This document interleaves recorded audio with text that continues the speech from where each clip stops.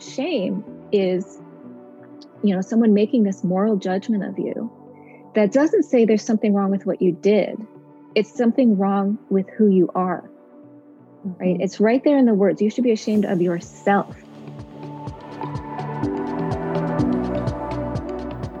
Hello, and welcome to the Unlearning Podcast, a show about heart-forward bad bitchery, taking up space, and unapologetic self-expression. I'm your host, Jenna Slaughter. I'm an embodiment coach, a heart-forward business coach, speaker, and facilitator of healing. And every other week, I'm going to bring you a topic that's going to light you up, it's going to help you heal, and help you embody the purpose that you know deep down you are really here for. Are you ready? Let's get into it. So today I've gotten to interview Colleen Doyle Bryant. She's an author of 5 books and more than 50 learning resources about character and values. Her latest book, Rooted in Decency, looks at the decline in common decency in society and the ways that we can build more trust and cooperation. Colleen's Talking with Trees series for elementary students and the Truth Be Told quote series for teens are used in curriculums around the world, with more than 100,000 of her good values resources downloaded each year. Colleen has a bachelor's in sociology from Duke University, and I just love the position that she takes here, and everything is brought back to psychology and what's going on in our brain and what's going on in the world and how do we operate within that and create change.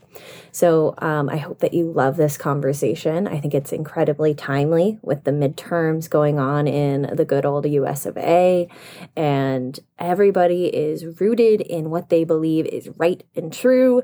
We speak to the us versus them mentality, the fear that happens in our brain, and how do we find any common ground with people that are starting with, I think you are wrong for existing.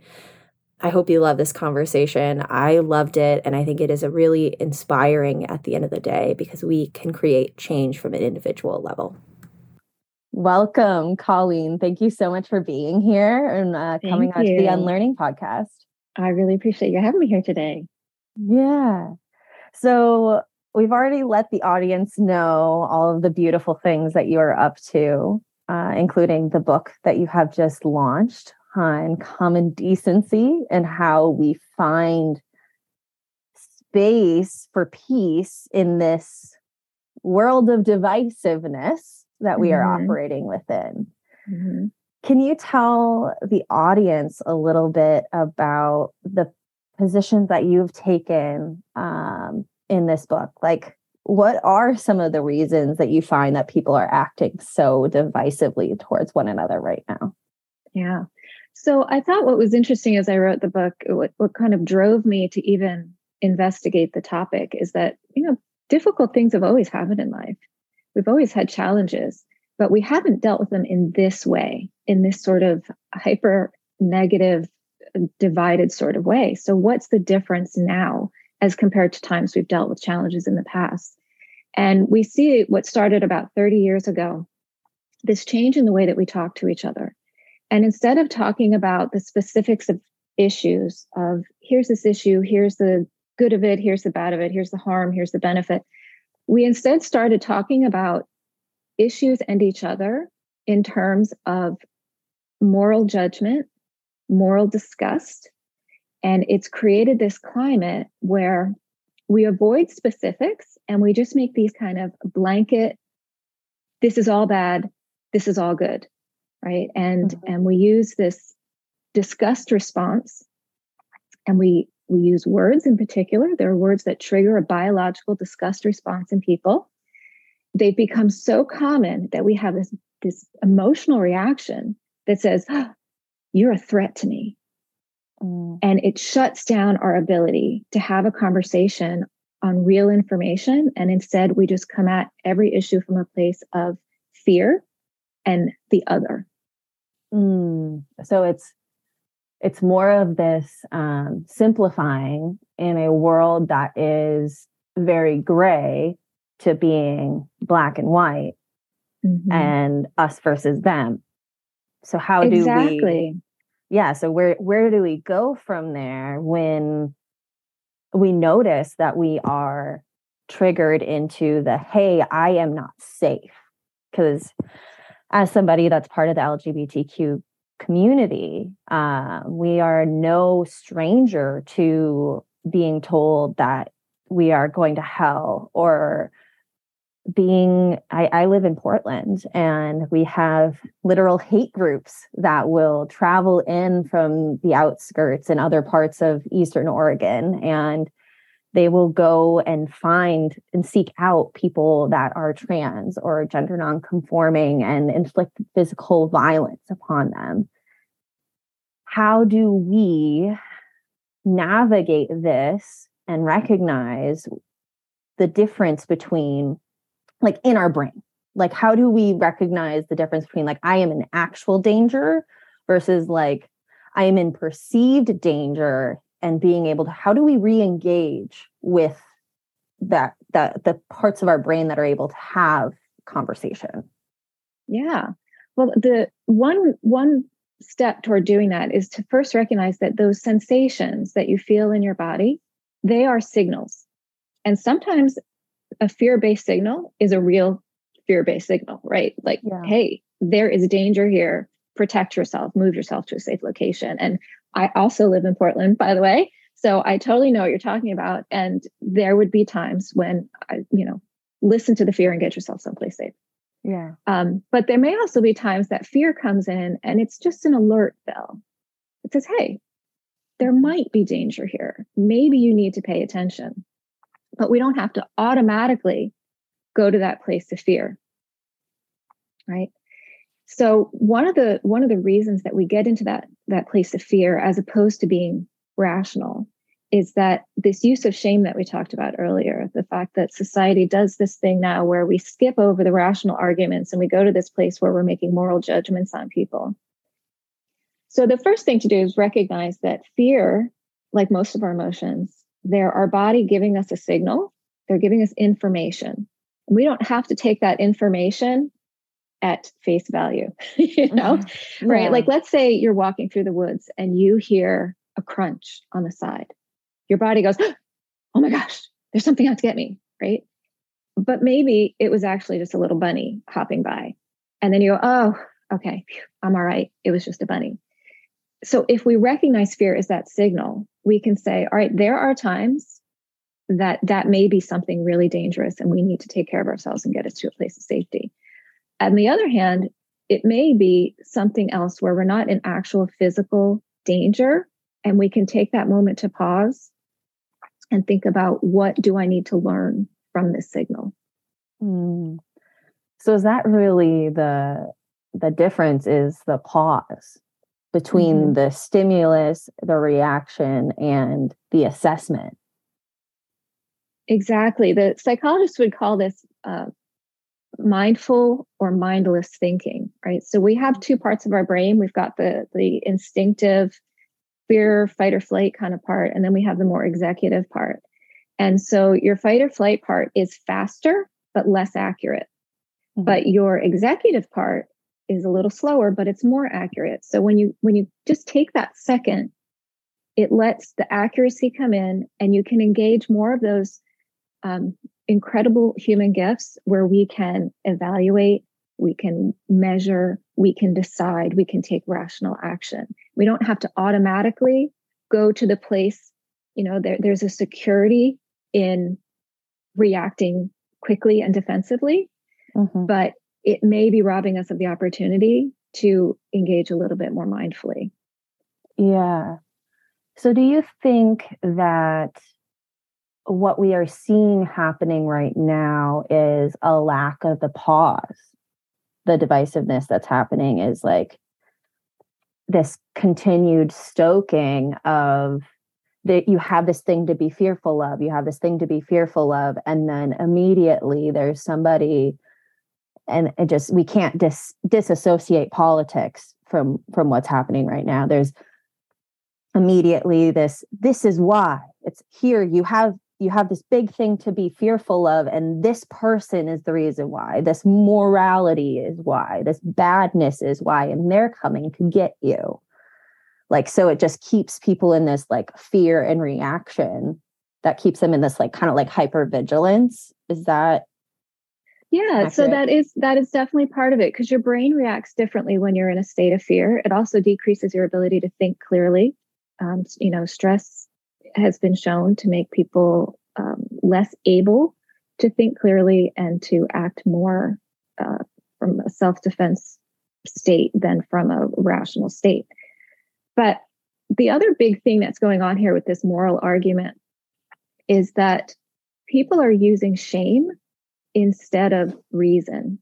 And shame, people don't react to shame the same way they do reason. So let me give you a quick little psychology synopsis here, right? Yeah. Human beings have a natural instinct to care and to respond empathetically when they see harm. We have evolved to have that. So when we see an action and a consequence and a harm that is caused, it's our instinct to go, ooh, oh, that's harm. That's not good. Maybe I need to do something about that. That's not how shame works, right? Shame is, someone making this moral judgment of you that doesn't say there's something wrong with what you did. It's something wrong with who you are, right? It's right there in the words. You should be ashamed of yourself. Yeah. And so if our purpose in life is like this positive sense of self and achieving, I am a worthy human being, and someone comes along and says, oh no, there's something fundamentally wrong with yourself. That's where we get this sense of fear, like, oh my gosh, they're saying my whole being shouldn't be here or shouldn't exist or shouldn't be the way it is. Mm-hmm. Yeah, we see that so much growing up in the gay community. I mean, almost all of us started in the closet, and that's seemingly the common binding experience when I speak to others in the queer community. Is we've all had that moment of time where we've thought like, oh, is there something wrong with me? It's like we recognize the difference. Oh, there's something wrong with me. There's something to be shameful of, because the messaging is everywhere, whether it is friends, family, parents, society in generalized media as a whole, or like religion is really there. I mean, this whole generation is doing a lot of deconstruction around religion and religious shame. We talked about this before we started recording, but I did a poll on my Instagram earlier this year, and it asked for just like people in the LGBTQ community, have you ever been told that you're going to hell or that you are wrong for being queer?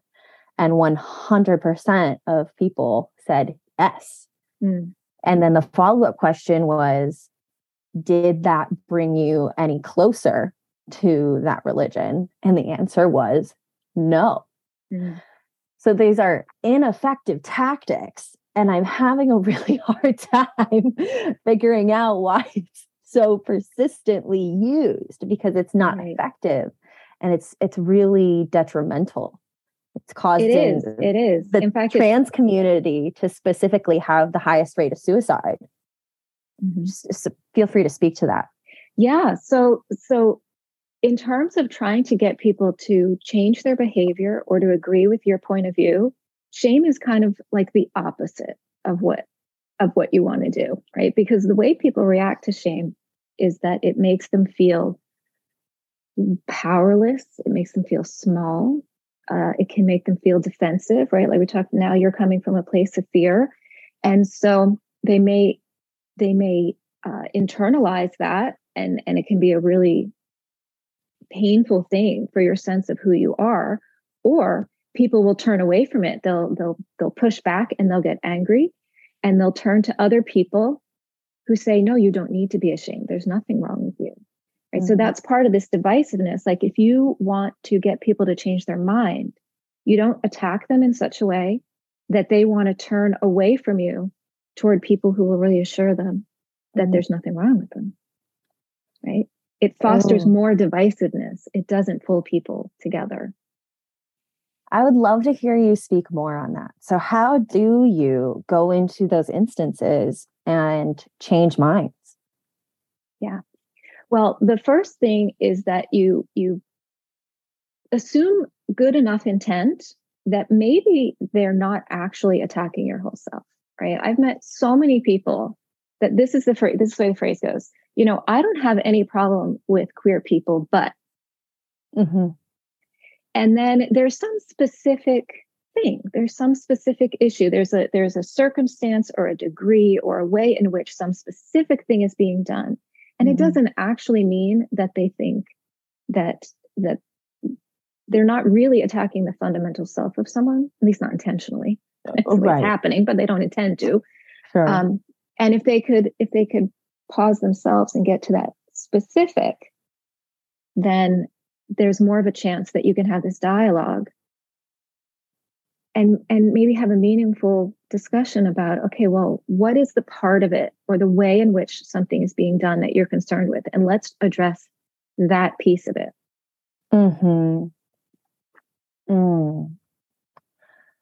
Something that's coming up for me is that just because you're engaging in dialogue with somebody or hearing their opinion doesn't mean that you're co-signing onto it or agreeing with it. Yeah. So this was a wonderful revelation for me as I wrote the book, because I take the 4 core human values, right? Not the religious values, though they are in all the religions, but I take the 4 core human values that make life possible, societal life possible for human beings. And one of them is respect.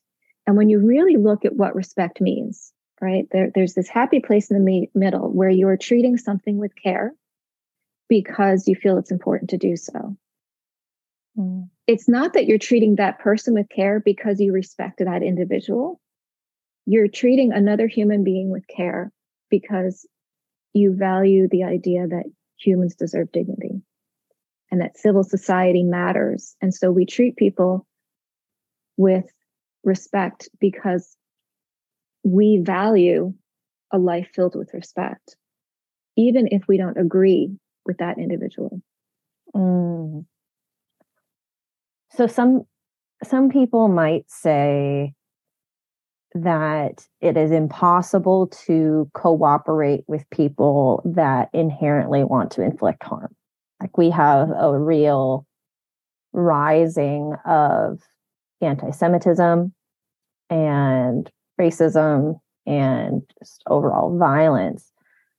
How do we cooperate without signing on to, or what is the saying where it's like, when you choose to stand neutral in the face of oppression, you're signing on with the oppressor? Can you speak to how this is different than standing neutral? This is like an engagement, it sounds like. It's like a pause and trying to engage with the end goal to change minds. I'm almost feeling like this is like playing the long game. Right. So I have this expression that I live by personally, which is, in any conflict, figure out what you really want and then decide whether what you're doing is actually helping you get there. So if my goal long term is to awaken people to the idea that hate and anti-Semitism and anti-queer and so much anti, right? That those ideas are counter to everything that makes someone a good human being. Well, if my goal is to change those minds, I need to go about it in a way where they'll listen. Bingo. So it is playing the long game. It would be easier biologically in the short run to throw up our hands and be like, this is an absolute non-starter for me. I will not be around you. And I've been guilty of this as well, where I've had people where I'm like, if you voted this way, unfriend me, I'm done. And there are situations where that has been necessary for my own personal safety, but there has also been points where I have done that out of that fear response and not taking that second to just breathe and be like, is this something that I can tango with right now? Do I have the bandwidth? And what that does, from what I'm hearing from you, is it turns us both away to go to our own little echo chambers where it has people go, there, it's okay, and just reinforces our own views. Whereas in reality, things are a lot more complex. Like you said, with like I don't have a problem with queer people, but, and it's like, well, it sounds like you're discrediting everything you said before, but, and we could just say, that's wrong. Or if we have the bandwidth to engage in that dialogue and figure out what are they actually trying to do here? What is their actual issue? And finding some kind of common ground. Even if we aren't able to agree at the end of the day, we can have and foster more understanding about people's motivations. That's how we can come together as society and be able to function and operate together with respect and wholeness, is what I'm hearing. Yeah. And I definitely want to make sure we get to a minute to like resetting on those points of common ground, because that's something we communally need to do. But I would note when we get in this moment, in this fear-based moment, and say, whoa, I don't want anything to do with you, right? That is its own form of shaming, right? So you're shaming them in that moment to say, I cast you out. Like there is something fundamentally wrong with you, and I cast you out of my senses of society and group and community because something's wrong with you. And so you're actually causing in them the same fear-based response where they're going to turn to their people, right? So it's happening both ways. And I don't really think it's intentional a lot of the time. It's just become such a common way for people to interact that we don't recognize the magnitude of what we're doing. Yeah. Wow.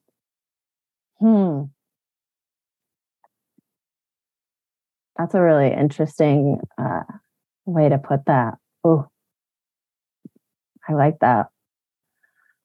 I'm trying to think of where we want to go from here. Well, can we talk just a little bit about this idea of common ground? Please okay. do. So what I did in researching the book is I had this question that said, there are people who think they are doing something right when other people look at them and think they're doing something fundamentally wrong. Well, they can't both be correct. So, who's right? Who gets to decide what's right and wrong? Right. And so I went back through the world's major enduring religions, the Greek philosophers, legal system, human rights platforms. And I said, what are the common values that persist through all of those ideas about how people should behave? And you would be stunned at how similar they actually are. So there's this one chapter in the book, if you'd like your mind to be blown, read chapter 12. It's like a little one pager on each of the world's major religions, just the moral code part of it, not the like how we should worship or what our relationship is with the supreme being, just like how do you define what it is to be a good human being? And they're the same. Yep. And they break down to 4 core values, right? So these core values guide human behavior. How do we have relationships based in trust, fairness, and cooperation that make civilized life possible? It's just these 4 things. And all these other things that people are like, well, I need to live according to what my religion says, or I need to live according to what is my authentic self. Those things kind of sit on a layer above these core values that guide human behavior. So if we could remind people, if we could like reinvigorate our sense of what are these core things that need to be at the base, and when do your personal values, when do your religious values contradict those, we might be able to have a little bit more productive discussion that says, hey, this thing you're proposing, this way you're talking about treating me, that conflicts with your very core values. Yeah. And so what are those 4 core values that tie everything together? So number one is truth, right? Truth has to sit at the foundation of everything, because if we're not being honest with ourselves and with others, then everything else we say is in doubt, right? You can't have trust without truth. Everything else is an empty promise. If you don't know that people are being sincere in their words, their deeds, their intentions. The second one is respect. So there is a reason every major religion has a version of the golden rule. Right? Treat others the way you'd like to be treated. That's because it's kind of this core ground rule for how we interact as humans. It invites trust. It's about fairness, and it's reciprocity. Right? That's the foundation of all human relationships. The next thing is responsibility, that we are responsible for our own growth and development, but we also do our duty to take care of others and to take care and nurture the relationships that make life happen. And the last is compassion, which is that we acknowledge suffering and we look to see what is the right thing to do to alleviate that suffering. We share in each other's sorrows and we revel in each other's joys. And that makes life a whole lot more pleasant. Yeah, those are beautiful. I'm definitely going to have to pick up your book and be able to read chapter 12. So you've talked a lot about the research that has gone into this book. Tell me more. Like you're published now. What comes next for you? Wow. Well, for me, this is about getting out a message, right? There's some beautiful teachings that I learned from a variety of belief systems, from science, modern happiness science and psychology and sociology and neurobiology. Like there's all these amazing insights that exist that maybe regular people aren't going to be aware of in a different circumstance, right? So I gathered them together and synthesized them and then presented them in this conversational tone that says, hey, let's really think about who we are and who we want to be. What do we want society to look like? So for me, it's like, how do I get that message out? How do I get people talking and thinking about what the next phase of life needs to be? Because where we've been, not really working for us, Right. Yeah. And I think this really hits on something that has been a common theme in the podcast too, is there's this ripple effect, is that when we choose to create change within ourselves, it ripples into how we are interacting with other people. And that ripples out into our little world. And then that impacts the people in our little world to interact differently with themselves and the people in their world. And it's this systemic thing over time. We didn't get here in one day. Like you said, it was multiple decades of this influence and this learning to be disrespectful to one another's personhood. It's going to take a while for us to systemically reconnect with the respect and compassion and things that we want to have for the next part of the journey. So for you that are listening, I want to really empower you to start with the relationship within, and don't underestimate the power that you have as an individual and the power that you have in your world to help make change at a societal level.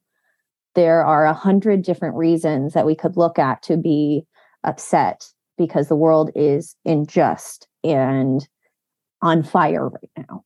But there are 101 reasons why we can still change that. So do the inner work. I love you so much. I think that would be a really good place for us to kind of wrap things up. How can people connect with you, Colleen? Well, I'm out on Instagram, and that's probably the best place to see. I put up different blogs that I'm writing, and some of the beautiful quotes I've collected from different people and included in the book. And there are these insights, these moments. I call them aha moments, where you read something like, oh, oh, I gotta think about that, Yeah. So if you want that bit of inspiration and then some writings that might help continue on the journey, that would be a good place to start. Awesome. So I will link to your Instagram in the show notes and in the description below. And then where can people get your book so they can check out, especially chapter 12 and what you talked about with religion and those common values? Yeah, absolutely. Well, if you go to rootedindecency.com, there are certainly links to lots of different sources that have it, but of course, Amazon or, your usual bookstores are all carrying it. Awesome. I'll be thrilled if people start reading and talking and opening up some minds. Awesome. Thank you so much for being here. I love this conversation, and I think the Unlearning podcast will be better for having this conversation. Thank you. Thank you so much.